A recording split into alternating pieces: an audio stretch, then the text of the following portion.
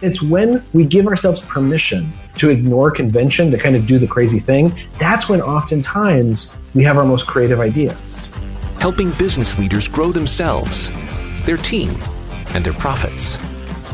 This is EntreLeadership. Now, here's your host, Ken Coleman.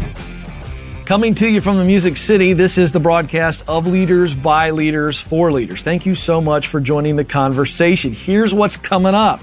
Really excited to have Charles Duhigg back with us. Now, for those of you who may be new to our program, Charles Duhigg is a Pulitzer Prize, New York Times journalist, and also best-selling author of The Power of Habit and Smarter, Faster, Better. We wanted to have him back on because the guy's a great thinker. And one of the big thoughts that I got excited about in this conversation, and it's going to really stretch you today, is the permission to ignore conventional wisdom. Oh my goodness, your minds are going to be set free.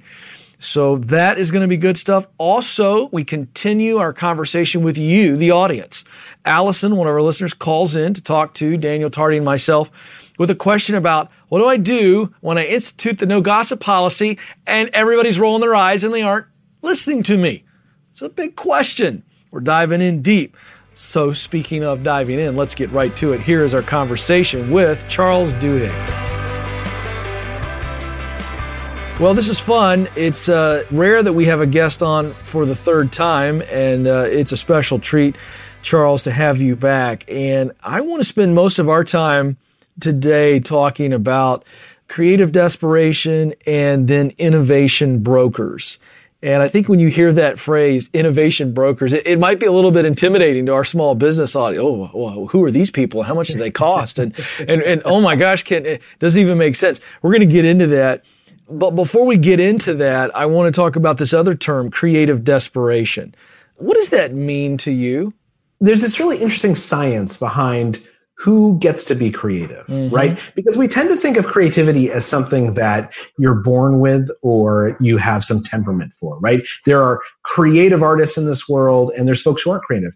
And what we found is that science tells us that's exactly wrong. Anyone can be creative. Anyone can be incredibly innovative. It's about learning these kind of mental habits, these tricks that allow you to tap into your creativity. And the first one, as you mentioned, is creative desperation.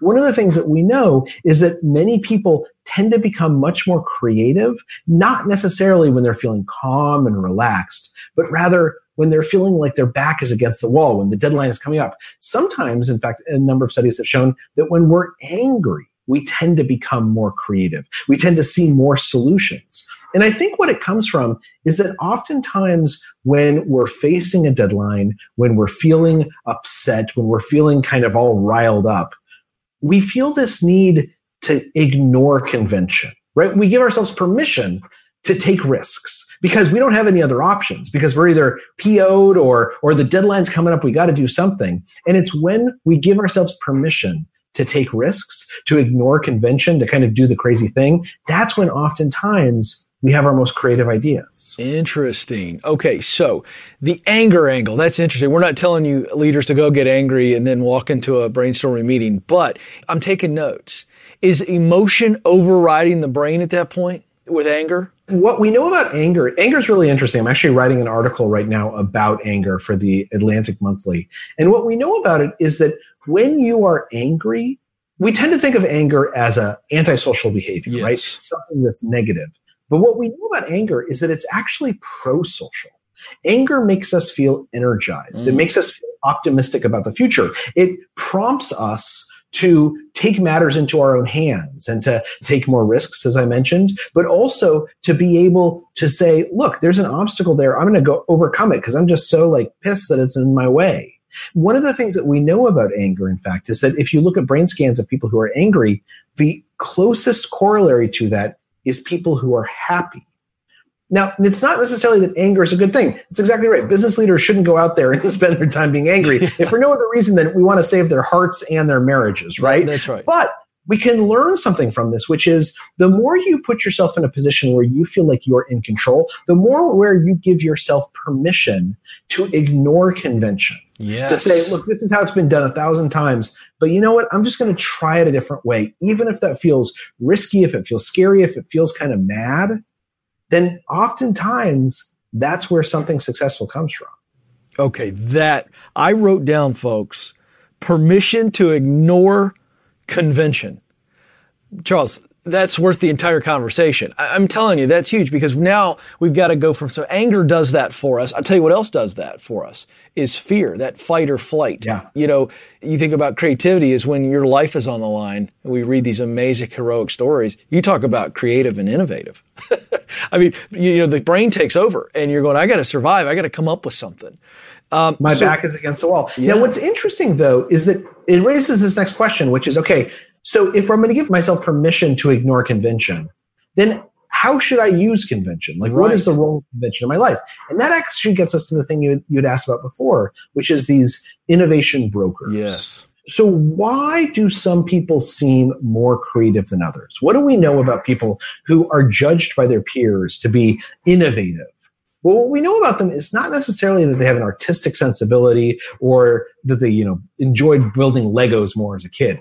What we do know is that people who are most creative, they tend two things. First of all, not necessarily to see themselves as creative people, but they tend to see creativity not as an act of expression, but as an import-export business, taking ideas from one realm and bringing them into a new setting. And this is where convention comes up, because what is convention? What is a conventional idea? A conventional idea is an idea that is almost a cliche, because every time there's one kind of problem, someone brings out an old idea to solve it. Yep.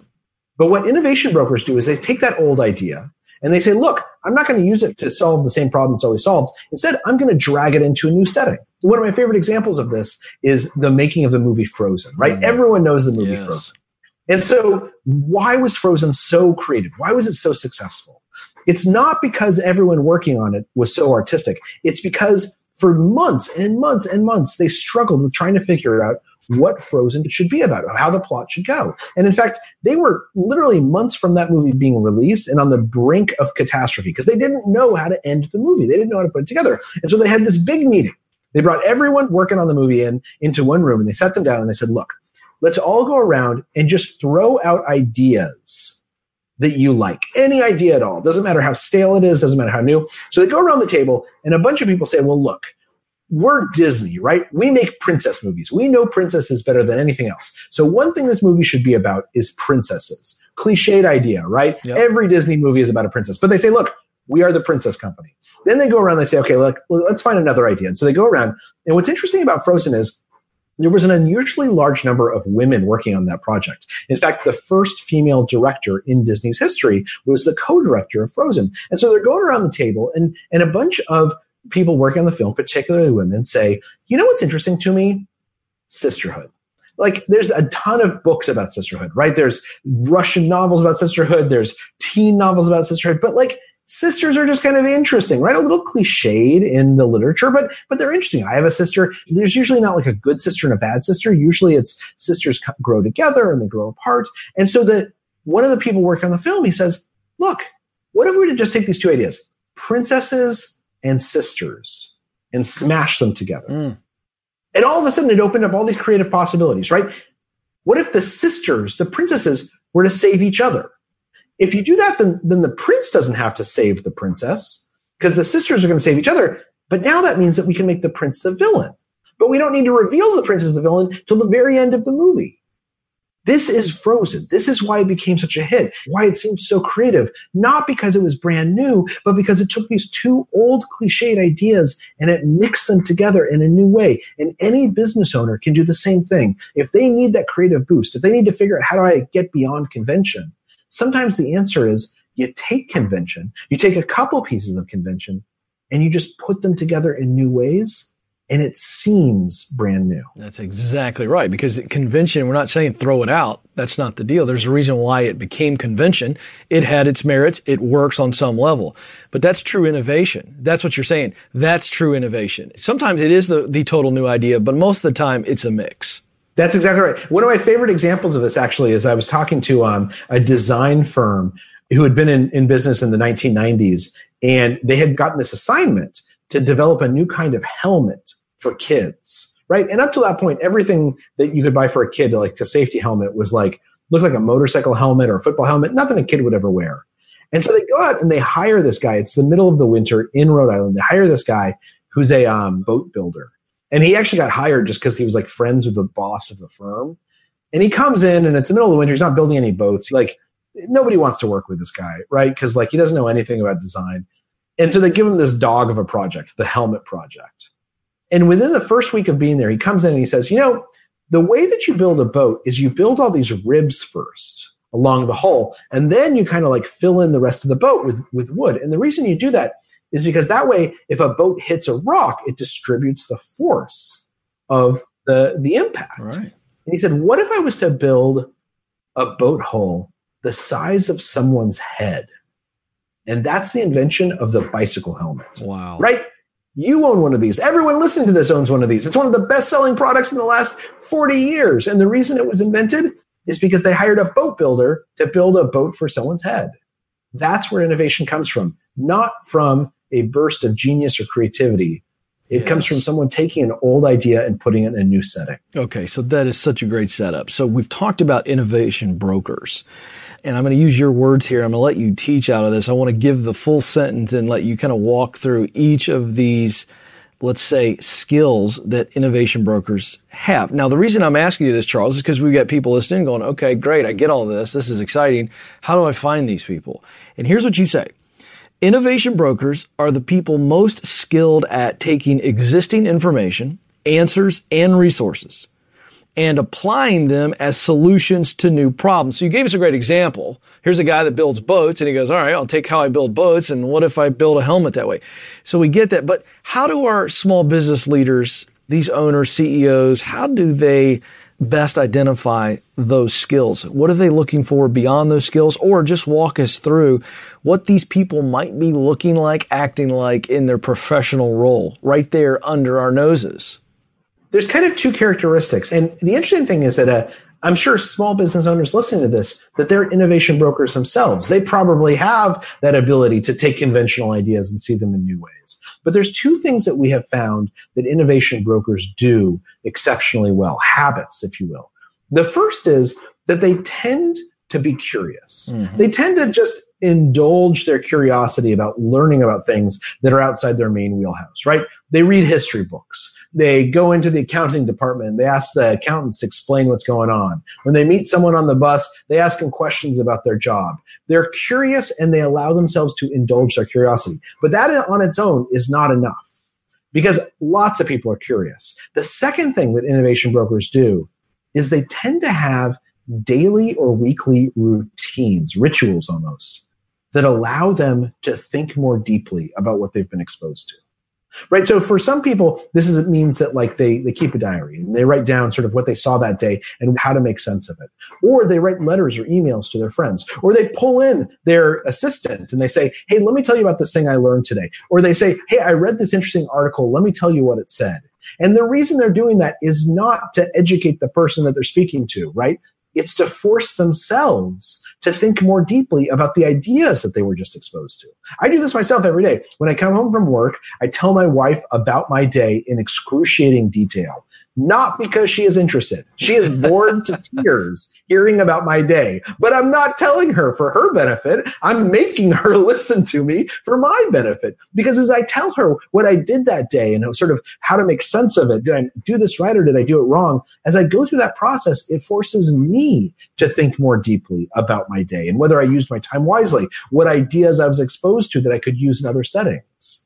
Now, hopefully she's not totally bored by it because hopefully she's at least a little bit interested in what happens to me in my life. But this is the point, is that the people who are most successful, the people who are most innovative, and we know this from productivity studies, are the people who build habits into their life that allow them to think more deeply about the choices they're making, think more deeply about the ideas they're getting exposed to. That's how you succeed. Productivity is not about being busy. It's about, in some respects, slowing down so you can think more deeply. Wow. So it's interesting. I write these things down, curious, and I wrote routine-oriented, if you accept that description of what you said. And I just want to point out to folks listening, Charles, that This is not the flamboyant creative personality who dresses cool or is who the hipster and they can draw things at the blink of an eye. That's not what you described as innovative people. These could be the people that are right under your nose and you don't realize it. They're very curious, but they're so routine oriented, they're not walking around talking about how creative they are.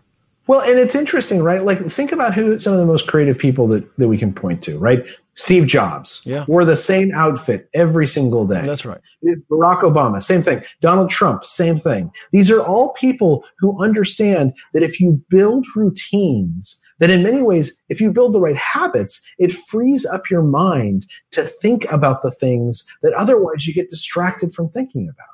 And they're not the flamboyant people. Oftentimes, you lose a lot of your creativity through that flamboyance. What you should look for instead are the people who seem methodically to train themselves to think more deeply and pay attention more to things like, is this a good choice or a bad choice? How did I respond to that TV show I saw last night? Why did I respond that way? Is there something I can pull out of there that I can use in my own life or in my own creation?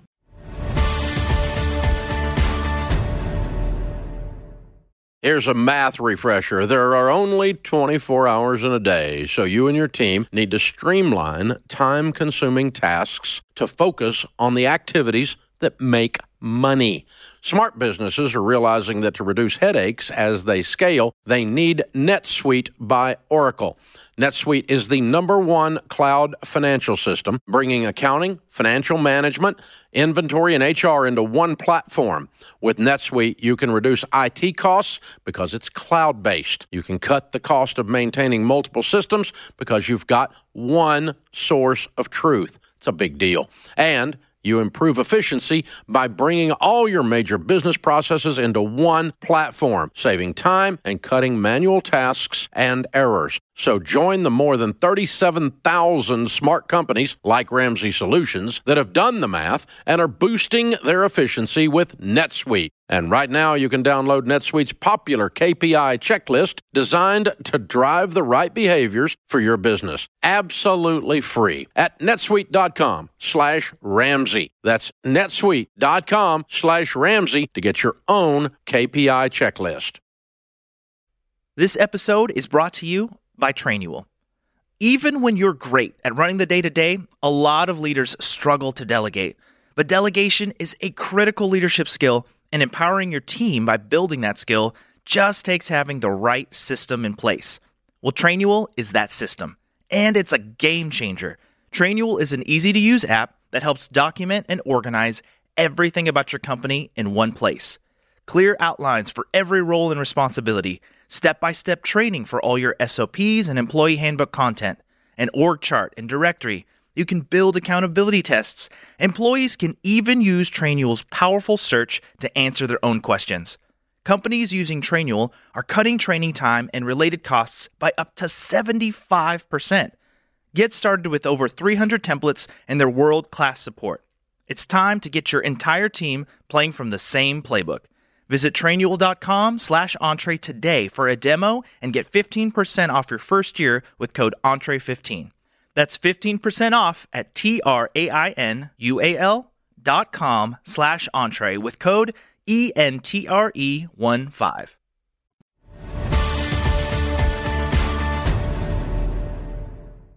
Okay, I want to take another angle on this too to get your thoughts. Again, rereading, folks, what Charles says innovation brokers look like or what they bring to the table. They take existing information, answers, and resources, and they apply them as solutions to new problems. Charles, I got to see something extraordinary happen in the technology space here at our company. We have nearly 750 people on the team at Ramsey Solutions, and I was the beneficiary of something. They were doing something new to my website, and so they brought all these guys together, designers, guys that code, guys that are they're shooting problems at them to see if they can solve it. It's stuff you can tell I'm already struggling. As I met every one of and I watched these guys do this, and they all came together for a short term to do something cool. And I went around and asked each guy what they did, and they all came together to do it quickly, whereas normally in a workflow, maybe they do their part and then it goes to this guy. They all did it real fast in the same room. And Charles, I looked at them all and I said, do you guys think you should sit together instead of being in different places? Like, what if you guys all sat together every day and still did your normal thing? Do you think because they were all talking about how fun it was to do it in a sprint. And so that's my context because I'm sitting there watching that and it just popped in my mind. Isn't there great value for these small business owners who are listening to say, all right, let's get some people from different teams over into this team and just have them look at the stuff, the challenges, the problems that this team, Team A is having this challenge. Let's go get some people from Team B and let them take a look at it just to bring their context into it and fresh eyes. What are your thoughts on that? Absolutely. I mean, one of the things that we know is that simply adding sort of diverse people into a group, oftentimes it helps new ideas bubble up. But what's important about that, though, is that it's not just a matter of bringing someone into a room. You have to have the right kind of atmosphere in that room. Okay. And we know a lot about this, actually. When I read about this in Smarter, Faster, Better, it's a chapter about Google, because Google had this big question. They were trying to figure out how to build the perfect teams. And so one of the answers that they came up with at first as a hypothesis was exactly what you just said. Maybe what matters is the casting, who's on that team, right? Maybe we want introverts with extroverts, or maybe we just want all introverts or all extroverts. Maybe we want someone from accounting alongside someone from engineering. And they tried all this different stuff. And what they found was it didn't predict the success of a team, right? Some teams would succeed, others would fail. They couldn't find any patterns. And then they started looking at something different.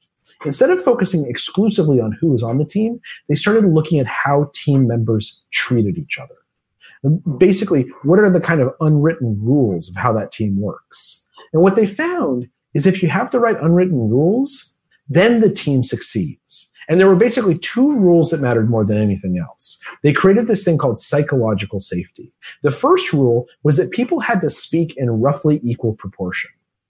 Now, that doesn't mean everyone says the same number of words, but it did mean that the team leader who was running that meeting, that what they would tend to do is they would tend to keep notes on a card of who had spoken up, and they would encourage people who hadn't spoken in a while to say something. Because most teams, as we know, there's some people who dominate and other people who kind of wallflowers, but they found the best teams had leaders who forced everyone to speak in roughly equal proportion. But that wasn't enough on its own. The other thing that a team needed to really succeed is this thing called ostentatious listening. Basically, did the team leader do things like say, let me repeat back to you what I just heard to make sure I'm getting it right? Did they demonstrate that they were picking up on nonverbal cues by saying things like, hey, Jim, I see your arms are crossed. Tell me what's going on inside your head. When a team leader would do that, this ostentatious listening, other members of the team, they would start doing the same things. They would actually start listening more closely and signaling to each other that they were listening closely. And it turns out that if you have a team with these two characteristics, this equality in conversational turn-taking and this ostentatious listening, it creates this psychological safety that makes a team gel together much, much better. So the answer to your question is, it would be great to get all those people from different departments in a room together. But if one person is dominating the conversation, it's not good. That's right. If people from one department feel like no one's paying attention to them, it's not really going to matter. But it turns out that there's these very simple tactics that really help that entire group feel like they're gelling together and making something new.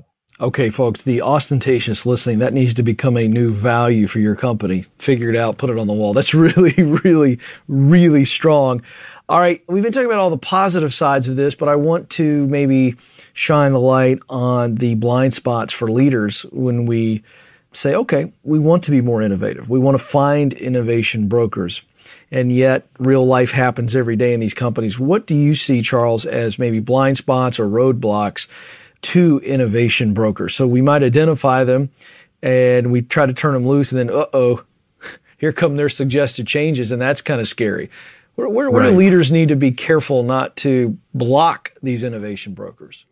I think there's two things. The first of which is a lot of coming up with new ideas is coming up with bad ideas, right? Yep. The truth of the matter is that the companies that tend to innovate fastest are the ones who tend to generate ideas, test them, and dismiss them faster than anyone else.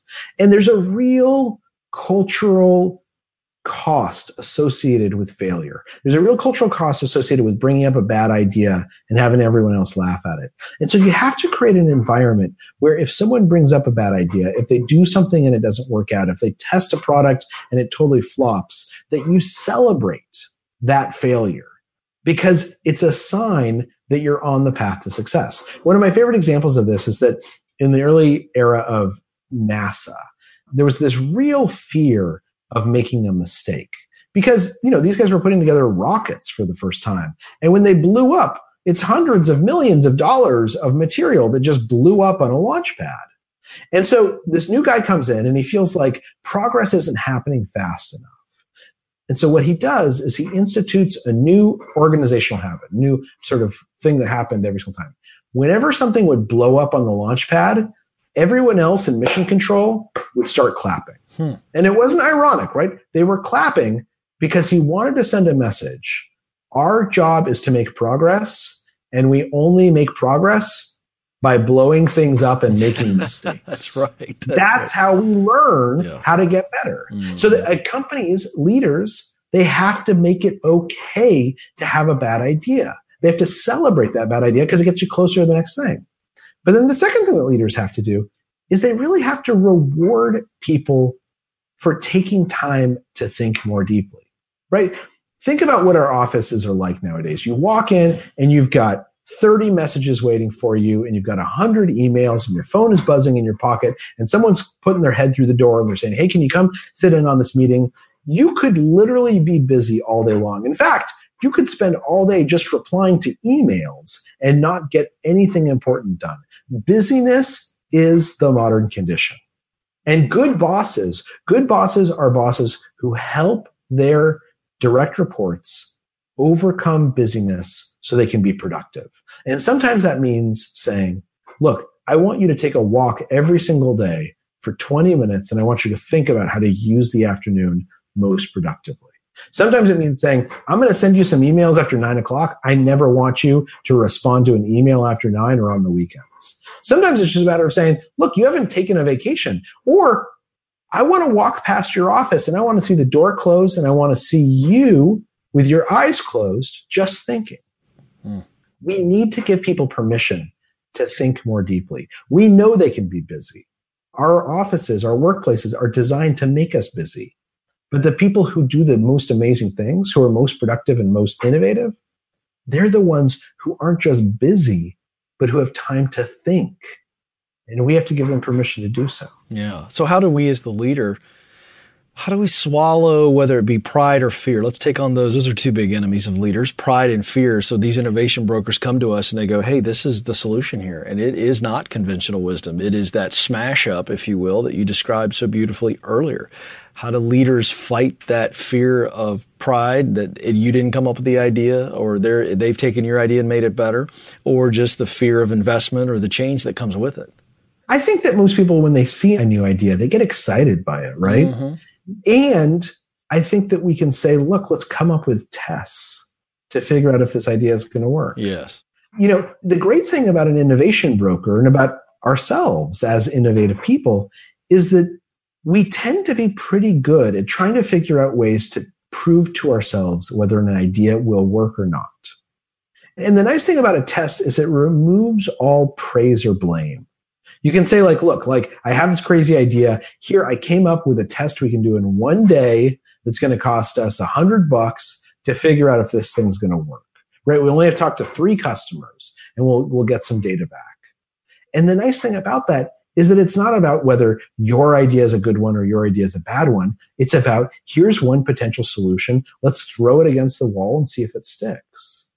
There's this way of thinking that's known as agile thinking, sort of agile methodologies, that says, look, the faster you can test and iterate, the more quickly you're going to figure out what you don't know. And there's a lot to be said for that methodology of not starting with this grand vision or the end in mind, but instead saying, I understand that no matter what I imagine today, there's going to be some problem with it. And my goal is to figure out what's wrong as fast as possible. And that's the measure of success. Wow, that's a great word. Great way to finish, too. Charles Duhigg, a good friend of ours, to come on. This is our third time with you, and just really, really fun to talk with you. Before I let you go, do you have anything exciting you're working on to let our audience know to be on the lookout for? No, I'm spending most of my time on looking, the two books I wrote, The Power of Habit and Smarter, Faster, Better. I'm spending a lot of time just trying to figure out how to dive deeper into those ideas, and then trying to figure out how do you take those and share them with families, share them with kids, really turn these into tools that allow us to think more deeply and to build the habits that make us happiest and most successful. Well, that's exciting. That I'm sure that's going to yield something that all of us can take advantage of.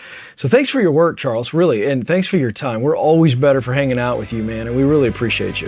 Thank you for having me. I really appreciate it. Good stuff from Charles Duhigg. You know why we have him back. Now, one takeaway there, I hope you caught, there's so much to take away, but one of the things that I took away in the conversation was what Charles said. The measure of success is to figure out what's wrong as fast as possible. Now, folks, that's agility. The idea of, okay, we know it's wrong. Let's not stand there and talk about why it went wrong, how it went wrong. Let's just fix it. Once we've identified it, let's dive into it. Good stuff there. Hey, go to charlesduhigg.com if you'd like to learn more about Charles and connect with what he's doing. Speaking of agile thinking, critical thinking, the EntreLeadership team has a great resource to help you put into practice some of the things that you heard from Charles today. This ultimate cheat sheet for critical thinking is going to help you think critically so you can move with agility. There it is, the theme again. So instead of instantly reacting to a problem, critical thinkers logically think through an issue and ask questions of their teams, fellow leaders, and customers before coming up with a solution. They don't waste a lot of time, but they do come at it from a strategic position. And it's a skill that our leaders at Ramsey Solutions use all the time. With the help of Global Digital Citizen Foundation, we've put together a simple infographic that includes questions you need to ask to develop your critical thinking skills. To get the cheat sheet, text the phrase critical thinking, that's all together, no space, critical thinking. Text that phrase to 33444. That's 33444. Now, we have a challenge for you. Print this out and review it once a week or more. What we want to know is, what are the blind spots you discovered? Some new tactics or strategies. And we'd love for you to share how you've used the resource for some wins. Call 844-944-1070, 844-944-1070, and make sure you tell us, hey, love for you to share this if you'd like on the show, and we will do that. We want to celebrate your critical thinking wins. So take advantage of it. Again, to get the cheat sheet, text critical thinking to 33444. That's 33444. And hey, if you get some wins out of this, call us. Leave a voicemail, 844-944-1070. All right, folks, we're really excited about a new feature to the program, and that is your phone calls. We realized, hey, we're here for you, men and women who are leading businesses, growing businesses, starting businesses, growing teams, leading teams. That's why we're here. We want to help you. We've got a great playbook, thanks to Dave Ramsey and our amazing leadership, like Daniel Tardy, who's our senior vice president. And this guy understands the EntreLeadership principles backwards, forwards, sideways, up, down, you name it. So we have launched this, and we are having the time of our lives. 844-944-1070. 844-944-1070. Call us. Tell us what your question is. We'll get back in touch with you. And if you'd like to be on the program, we'll get your question answered here on the program. And so we had Allison call in. I teased this earlier. This is a big issue, the no gossip policy, especially when it's never been instituted. And all of a sudden, as a leader, you drop the hammer. Well, it doesn't always go so smoothly. And I love that Allison called in to give us her reality. I can't wait for you to hear this. Listen in as Daniel Tardy and myself talk with Allison. Allison, you're on the EntreLeadership program with Ken Coleman and Daniel Tardy. Hi, guys. How are you today? We're having the time of our life because we're here to help you. So how can we help? Well, I have two questions, hoping that you can help me with both. They're very different in their spectrum, though. So the first question is, how can I better communicate our no gossip policy to a resistant workforce or resistant team? And then the second question is, when is the right time to step on or over a team member who's in danger of losing a very important client? Yeah, let's start with the first one. So tell me about resistance with the team in a no gossip policy. So I presented the no gossip policy to our team, and then how did you present it? What do you mean? What did you do when you said that? I basically quoted Dave. Okay. And so you got, is it like a staff meeting? Like, hey, everybody get together. Here's a policy, and this is how it is now. Yep. Okay. Yep. And because it was becoming an issue in the office, and I saw it becoming an issue, so I let them watch the video, and then I talked to them a little bit about, hey, this is something that I think is hurting our company. This is something that I think that we really need to address. And immediately eye rolls and all kinds of stuff, and not a whole lot happened. So then I went back to, hang on a second. Let me ask you, if you as the leader are announcing a policy and you're getting eye rolls, that's a big deal to me. Like, do they respect you as the leader, regardless of the policy? Like, is this a typical attitude with the team? Not typical, no. Okay. So, and which is why this was really threw me for a loop. But this issue apparently just struck a nerve, a big nerve. You feel like it was across the entire team, or you got a couple of bad apples that are? Oh no, it's just a couple of people. Okay. Have you followed up with those two and addressed the eye rolls and the attitude issue individually? Absolutely. Okay. May I make a guess, Allison? May I make a guess here? Those 2 or 3 people who rolled their eyes, are they the ones who are the sources of most of the backbiting and gossiping? Yep, absolutely. Shocking. Yeah. Okay. I know, right? So it doesn't sound like you have a policy implementation issue. You've got some people who are not in the right spot. They maybe don't need to be at the company. And of course, you got to address the attitude issues and give them a chance to know what expectations are, give them a chance to step up to the plate. But if you've done that, sounds like you have. It sounds like the next conversation is talking about this isn't working. We need to have a new conversation, which is, we don't have people at our company that are acting like this. And if you're acting like this, you don't belong here. So how close are we to having that kind of conversation? Well, I mean, and this is kind of why I'm calling today, because I bought this company.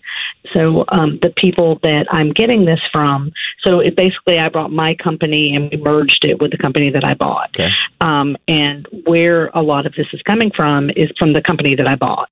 And they just had a completely different culture and a completely different leadership style and a completely different way of doing things than I do. Makes sense. Do you have any leaders in the other company with a different culture?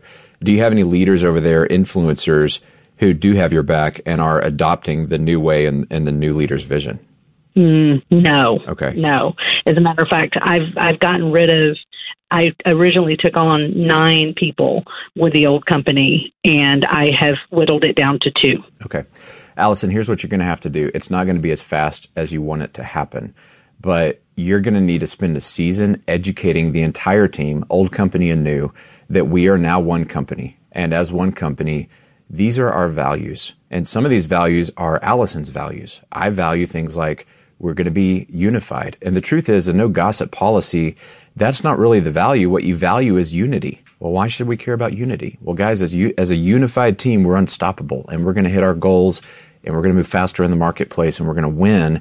And when we win, you win. And when we win and your compensation's higher because we're on profit sharing, you get to participate in that. So unity really matters. But you're going to have to sell them on unity and aligning around that value. Now, the biggest threat to unity is gossip, which means if you're gossiping, you're threatening the thing we all care about that's going to take us forward as a company. And this isn't going to be just a conversation. This is going to be a season of you downloading your core values with the entire team, letting them know. And what I would do is say, hey, every Friday we're going to do a lunch. I'll order in sandwiches or whatever it is. And over lunch, I'm just going to talk to you guys about my values. And I would have a 1 value per week, 1 pager printed up, where you talk them through a value, and moving forward, this is the expectation. Let them do some Q&A, and then start holding them accountable to your value system. And then you're going to be able to have a season after that where you go, all right, now, if you're not doing this stuff, you don't align with what our values are and who we are. Not who Allison is, but who we are. So take me to this next question about the right time to step over a team member who's in danger, because I'm guessing this may be related to your first question. probably so.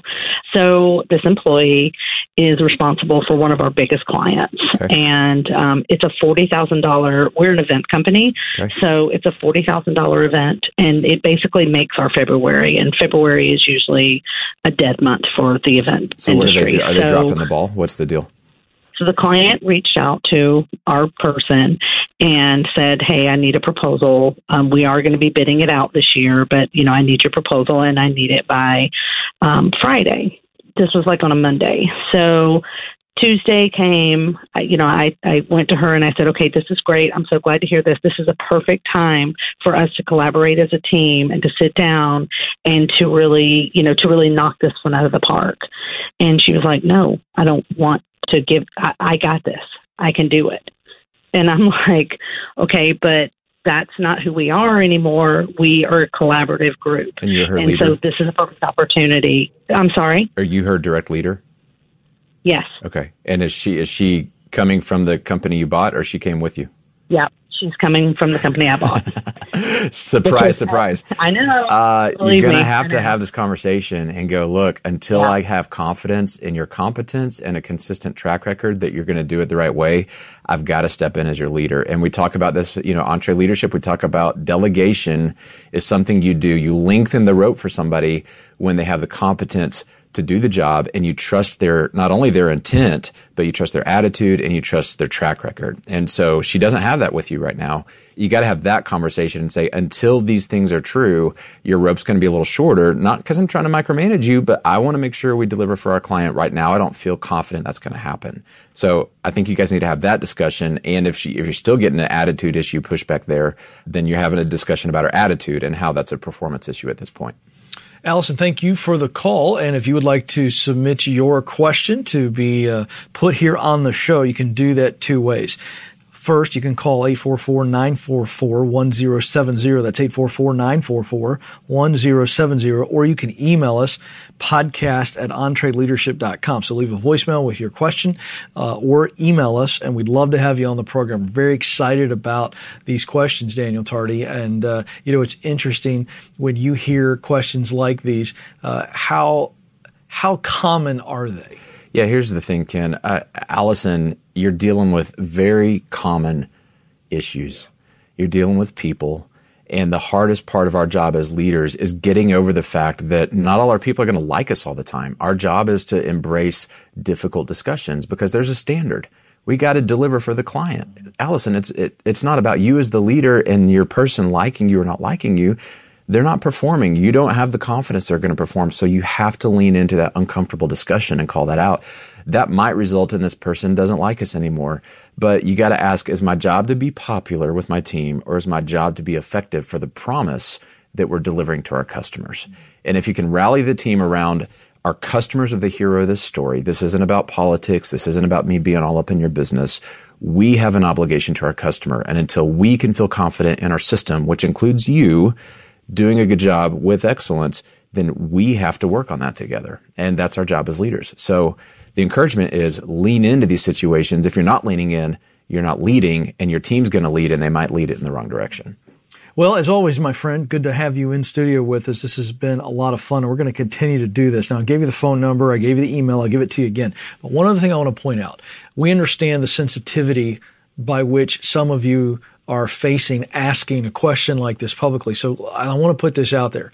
We'll protect your name. We can even do the Tony the Tiger voice thing. I'm sure that the guys back there can figure out how to distort your voice in post if we need to go that far. I'm having a little fun with that, but I'm also serious to say that we want to answer your questions. This is a safe place where you can come and get some of the most complex, gut-wrenching business leadership questions answered.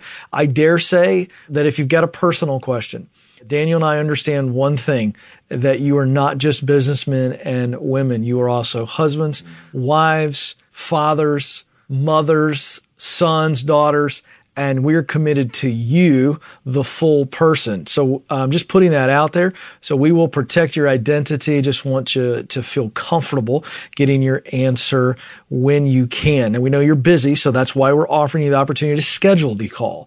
That's 844-944-1070, 844-944-1070, or email us podcast@entreleadership.com.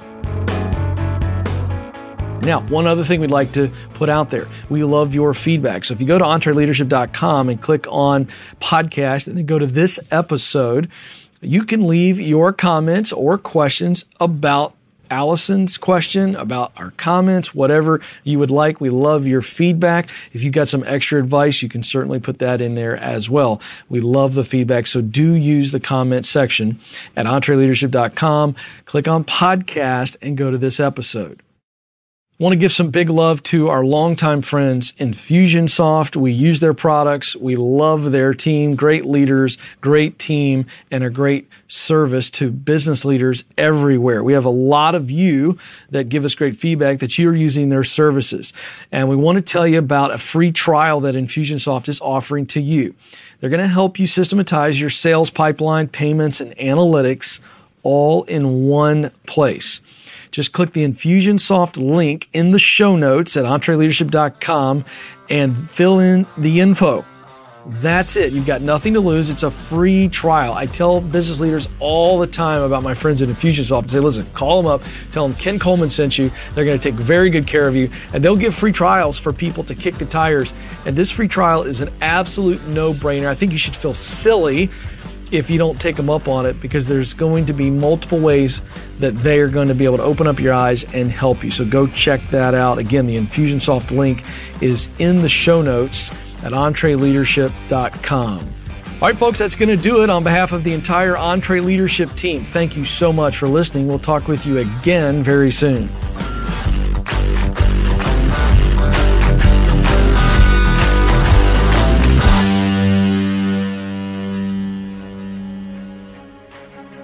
Hey folks, I want to make you aware that we have other great podcasts from Ramsey Solutions.